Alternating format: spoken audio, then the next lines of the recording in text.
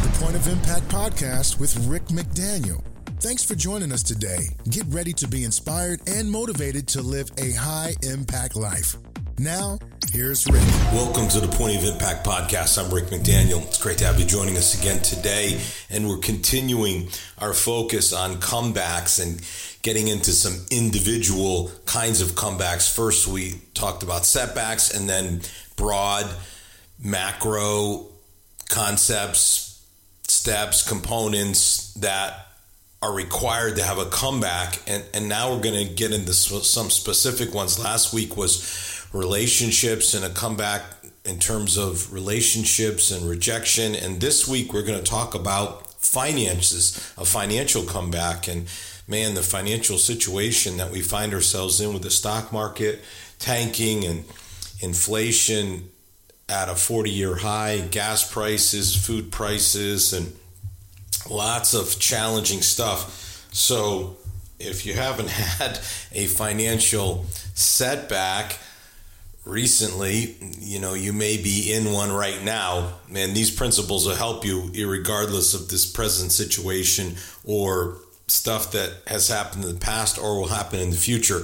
But listen, I think this is perfect time to talk about these kinds of principles. And I hope that you'll share this episode with your friends and your family, your coworkers, and folks that, could really use some very practical steps and some just basic fundamental concepts that you've got to employ and practice in your life that will lead you to a financial comeback and keep you from having a financial setback. So we're going to jump into that in just a moment.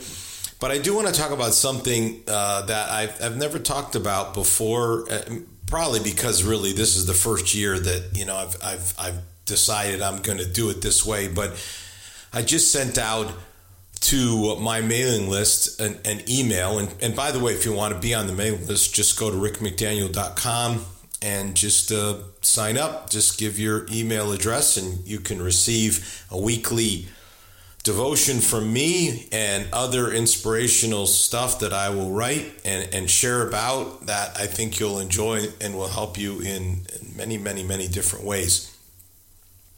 But when I sent out this email, it was about my speaking schedule for 2023. And I'm trying to, have enough speaking engagements, be able to offer those to people at the same time, take care of my writing commitments, media stuff that I'm doing, and some new things I want to start next year in terms of coaching. So there's lots of different things to try to fit all in there and trying to hit the right balance between them all. But I do want to say that if you're listening, you're like, yeah, I'd really like to have Rick come and speak maybe to your church or maybe an event, corporate, or maybe a conference. I'm scheduling my 2023 calendar. This is the opportunity to kind of grab the date before, your date before it's taken. I've got powerful messages for churches. I've got inspiring keynotes for conferences, motivational speeches for events, and be happy to come and speak for you. My assistant, Terry Cannell, whose email is Terry, Terri, 2 R's, Terri, at rickmcdaniel.com. She's the person to contact.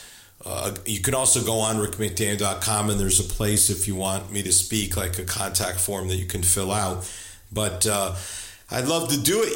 There are only so many opportunities in the new year that I can commit to with my other commitments and my new coaching stuff that I'm doing. So that's a new part of it. So there aren't just a bunch of them. But there are enough opportunities that if you act now, this is the time to schedule stuff for next year and let's get it on the calendar. And, hey, it could be February, it could be next September, who knows? But now's the time to do it. And so if you're interested in that, or if you know someone, you're like, hey, you want to talk to your boss about having me come and speak corporately, or you want to talk to your pastor about coming to the church, or whatever it might be, this is a good time to do it.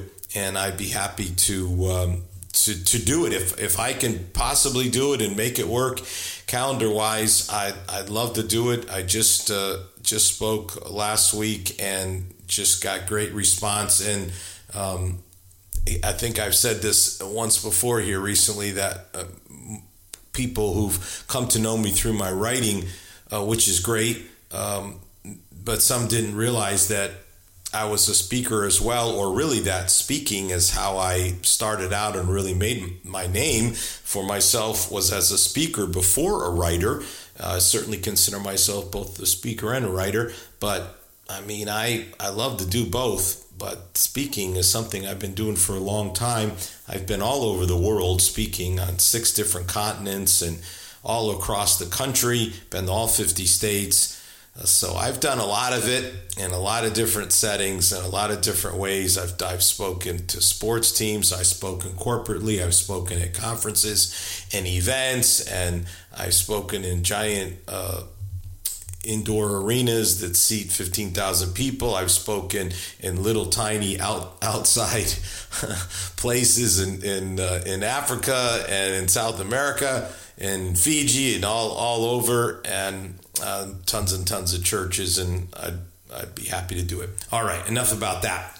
Let's jump in here. So, hey, look, financial setbacks can happen to anybody. And the economy, of course, has done one over. You can make bad investment decision, but goodness, right now you could have been cruising along with your investments, and then what's happened here is just incredible. Or, it could be something medical, and all of a sudden, you've got this gigantic hospital bill. Someone I know had to do a remortgage of their home to pay for their medical expenses because they had such a high deductible. And so, things like that can happen. Of course, sometimes it's just bad spending on our part, and the next thing we know, we're in a setback situation. And of course, if several of these things hit all at once, man, it can really, really, really be tough on you financially. And of course, the reality is that we all have to have money in order to make it in this world. Some people say, well, the Bible says that money's the root of all evil, but that's not what the Bible says, by the way. It does not say money is the root of all evil. It says the love of money is a root of evil. So it's not money is the root of all evil, but a love of money is a root of evil. So there's a big difference between the two of those. But we all need money to live. And when you have a setback financially, you need, even more money. And I was just reading one time years ago about this, just in terms of money, about literal money. Like, did you know that money used to be made out of silk, and then it was made out of linen, and then it was made out of cotton, and now it's made out of a combination of cotton and paper. So paper, we say paper money, but money isn't really all paper. It's cotton and paper. I thought this was fascinating. A dollar bill only makes it about 18 months before it's taken out of circulation because it's too worn out.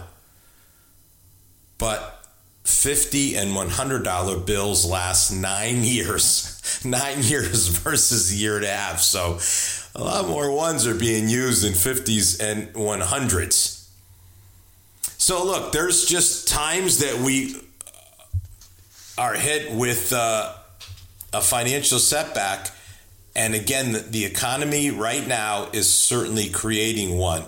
But the majority of the time, again, not all the time, but the majority of the time, it's decisions that we make that create a financial setback. Actions that we've taken that create a situation where we need a financial comeback. And of course, the answer, very simply put, is sound money management. To be able to manage our money in such a way that we can have a solid financial situation, experience financial security, and ultimately financial freedom. And it's not so much how much money you make, but how you manage whatever money you make. Because it's certainly true that, you make more money. Obviously, that's ideal if you can. But in any financial situation, it always comes down to not just increasing money, but decreasing expenses. I mean, both those things can happen. And you'll read these stories from time to time, like I have, about the teacher or the librarian or the custodian who ends up giving like a giant gift to the school or some other organization. And people are like, how did somebody who had that kind of salary, end up giving away $1 million? And of course, there's only one possible explanation, and there's only one likely explanation, and that's just good financial management. Hey, maybe they inherited a bunch of money or something, but the stories I've read, it was never like that. It was not that they had a bunch of money. It was simply that they managed their money in such a way that they were able to do that at the end of their life. And, either you're going to manage your money or your money's going to manage you. I mean, this is how financial setbacks happen. Money is a wonderful servant and a terrible master. You want your money to serve you. You don't want to have to serve your money. And if you're serving money right now, you know how miserable that is. There's just nothing worse than the pounding pressure of bill collectors and all the stuff that goes with finances. It's a miserable place to be. And the only way out is to have a comeback. Just have a comeback so that you can get out of the financial situation that you face. Now, the Bible does have a marvelous piece of wisdom in Hebrews where it tells us don't fall in love with money. Hebrews 13:5 says, don't fall in love with money. Be satisfied with what you have. The Lord has promised he won't leave us or desert us. In other words, God's going to take care of us. Don't fall in love with money, because being satisfied or content leads to such a better financial outlook. Materialism has gripped our culture. People think that money brings happiness, and with more money problems is unhappiness. So if you just have more stuff, your unhappiness will disappear. But it's just not true. I mean, there's just stories, and I've written about some of these, of people that have won the lottery and how messed up their lives get. Superstar athletes that have multi-million-dollar contracts and then retire and don't even have enough money to live. I mean, it's there. So learning to be satisfied with what we have, and it is a learned behavior. It's not natural to us. Learning to be satisfied. I mean, it's just a great phrase, learning to be satisfied. You learn it. Means that, you don't buy on impulse. And think about like online shopping. Like before online shopping, the way that people bought on impulse was to go to a store and be in the checkouts. And still, you go into checkouts, certainly grocery stores, but other places. I was with my wife in one of these stores.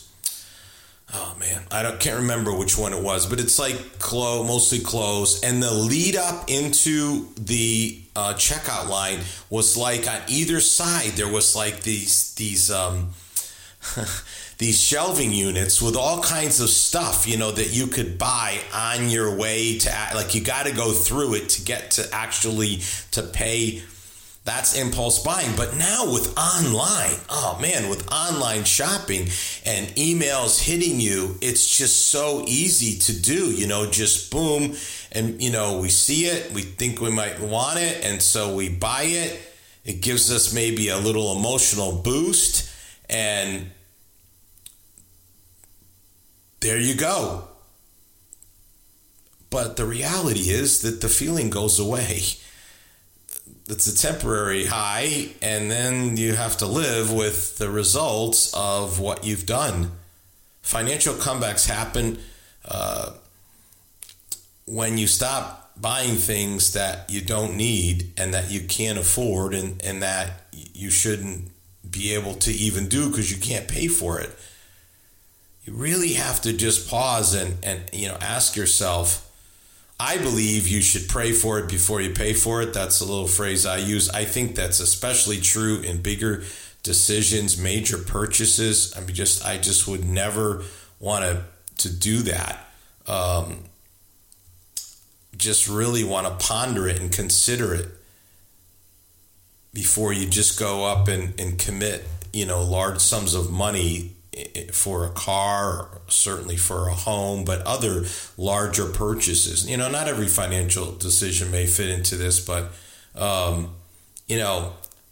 before you talk to a car dealer and a realtor, and before you think about making any sort of major purchase that, where you've moved into 4 figures or 5 figures or 6 figures, then it's time to just say,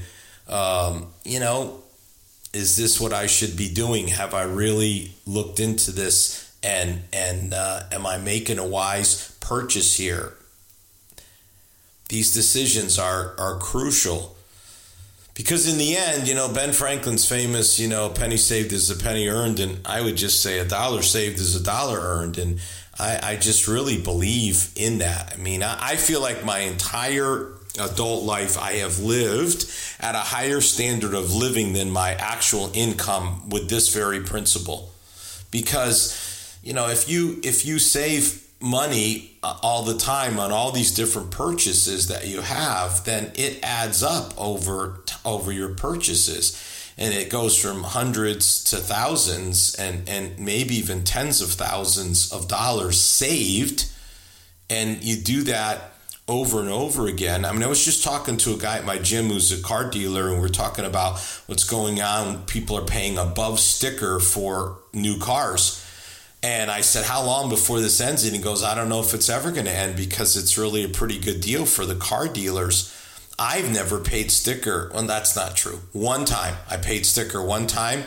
I regretted it. I ended up hating that car because I overpaid for it. And on the other end of the spectrum, I've paid $8,000 and $10,000 under sticker. Well, if you pay $8,000 or $10,000 under the sticker price, that's like making $8,000 or $10,000. So you add that.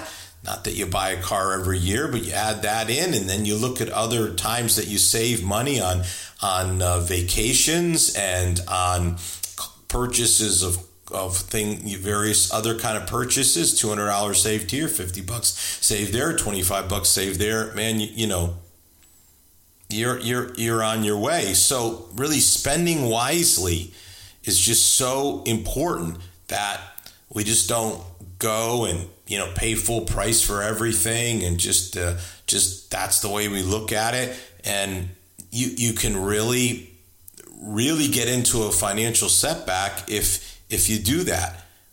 You've got to be able to live within your means. Live by a budget, know what's coming in and then what's going out.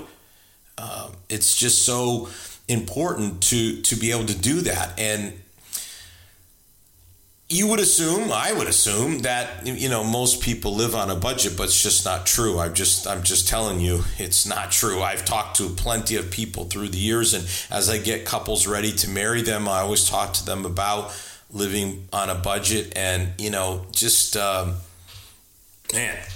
So what do you do, if you find yourself in this situation? One of the things that I think is great, there's a million things I could talk about, but the 30-day spending fast. In other words, you cut out all non-essential spending for an entire month.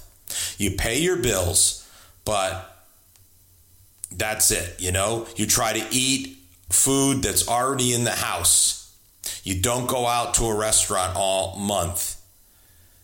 And you don't do entertainment, clothes shopping, nothing except the absolute bare minimums.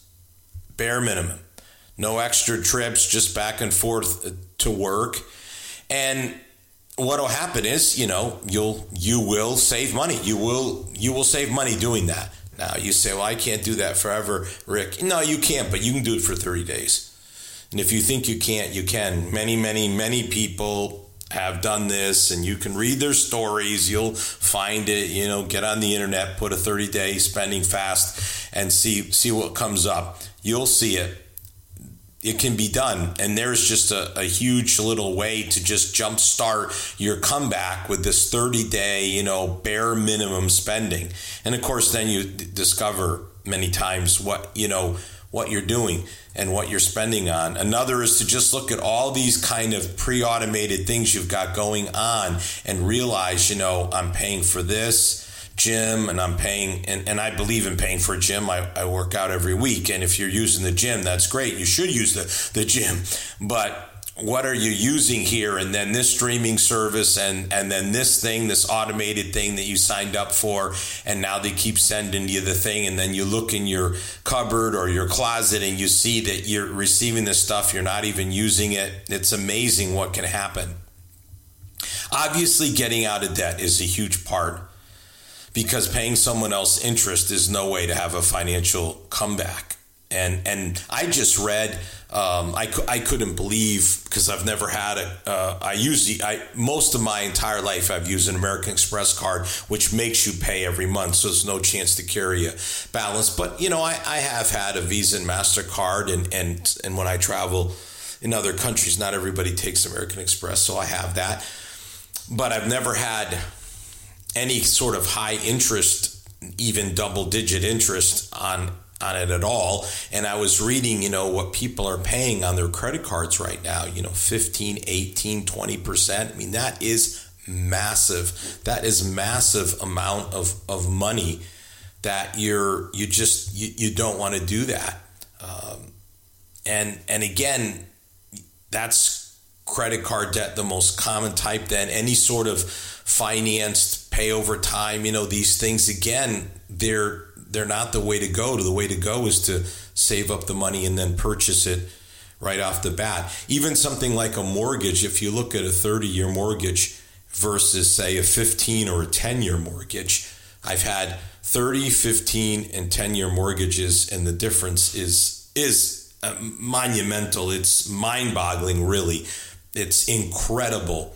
When you have a 10-year mortgage and how much money you pay on principal it's almost a total flip from a 30-year mortgage. When you look at that and you're like, oh my gosh, all that money went to interest and only this little bit went to principal. It's like the exact opposite in a 10-year mortgage. Oh my gosh, all that money went to principal and only this little bit went to interest. And then over the course of a loan, you can literally save six figures in money. It's that gigantic of a difference. It's massive, massive, massive, massive, massive difference. So you see, the cost of money, right? And now interest rates are higher, and for like mortgages, well, for anything. And now this indebtedness thing becomes an even worse thing. When money was cheap, it was still debt, but oh my goodness, where we are now. And the only way out of it is just, you've got to have some type of a process. Generally, people use, one or two ways to go about it. Either they pay off the highest interest rate first and work their way down, or some pay off the smallest debt first. Both have their strengths and weaknesses. I do think there's something motivationally, like if you owe $1,000 on a credit card and you can pay that one off first versus, say, a $5,000 debt, it just encourages you. But obviously you can make the case that if the $5,000 has the higher interest rate, that's the one you want to work on first, so you can get the higher interest, but it'll take you longer to do it. But either way, it always comes down to dealing with this issue of debt and just realizing that the indebtedness thing is a killer. And then again, watch how it flips now.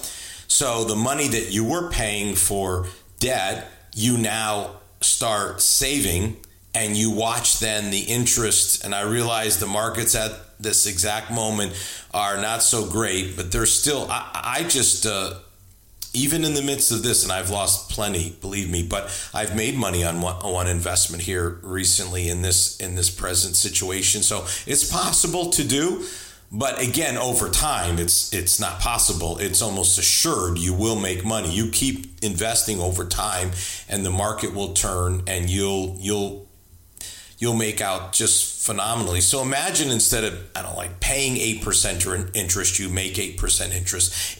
That's how a financial comeback happens. You go from paying 8% to being paid 8%. That is just a massive turnaround. One way to do this, to just sort of structure your finances is really to say, how can I, live on less? Instead of, again, when you make a budget, so here's our money, here's it all goes. But in that, where's the part for saving? Because you have to have it. I've had my savings automated for years. The money just goes right out. It just gets taken out. Twice a month, the money gets taken out. It's like a bill. It's like you pay yourself first. So you have the money taken out and you're investing in your future and in your financial comeback, because over enough time, of course, you'll see such savings, and then you can use some of that money if you need to knock off any remaining debt that you may have. Now, ideally, you're paying off debt and you're saving, but sometimes you just got to pay off the debt first and then get into the savings, and then you just watch the savings and you just watch as they just increase and increase and increase. And it's just, it's amazing how it works.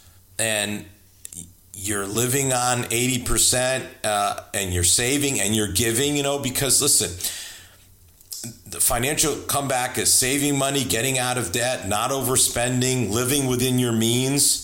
This is what leads to financial freedom and security. You have a plan, but generosity is important as well. You want to make sure that you're a generous person, because God's blessing comes from generosity. So the focus can't solely be on that. There has to be a generosity and the 10% tithe. I just think it's so basic and simple. Move the decimal point. It's just, there's a reason why it's there in the Bible, because it's just so simple. Anybody, you learn decimal points early days of school. It's so simple to know how to give 10%. You just, you move the decimal point and there it is. It doesn't matter how complex the number is. If it's $87.58, then what? It's $8.70. It's so simple to do. And then you get up to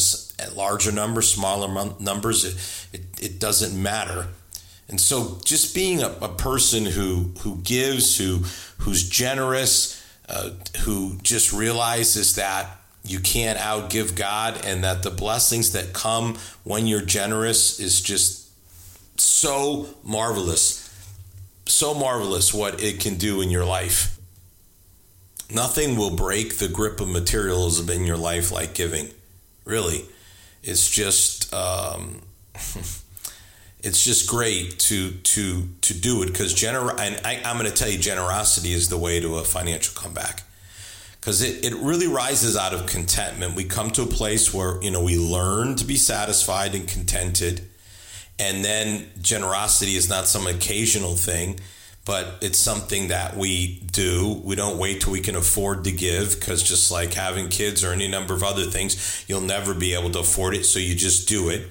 And then the generosity that you have in your giving, then God just blesses you for that, and you're just propelling your way into a comeback, because you've reached that place of contentment and you're on track. You've got a budget. You know what you're doing. You're managing your money correctly. You're being generous, and then you're just hitting all of the right notes, that you need to do to have a financial comeback and really position yourself, not just for a financial comeback, but really a lifetime of financial security, where you're right where you need to be, because you've nailed all these basic principles that you have to have in finances in order to be successful. And then you just keep practicing those over time, and you will never be in a situation where you'll have that level of financial setback that maybe you have right now or you've had in the past. And even when you hit some of the smaller setbacks, you'll be able to overcome it much more quickly and easily because you know exactly how to do it and you know the principles that work. So takes discipline and commitment, absolutely, to do it. But man, if you will do it, it's such a better, less stress, more enjoyable way to live. Commit to doing it. Talk to you next week. You've been listening to the Point of Impact podcast with Rick McDaniel. Thanks for tuning in, and we look forward to you joining us for our next episode.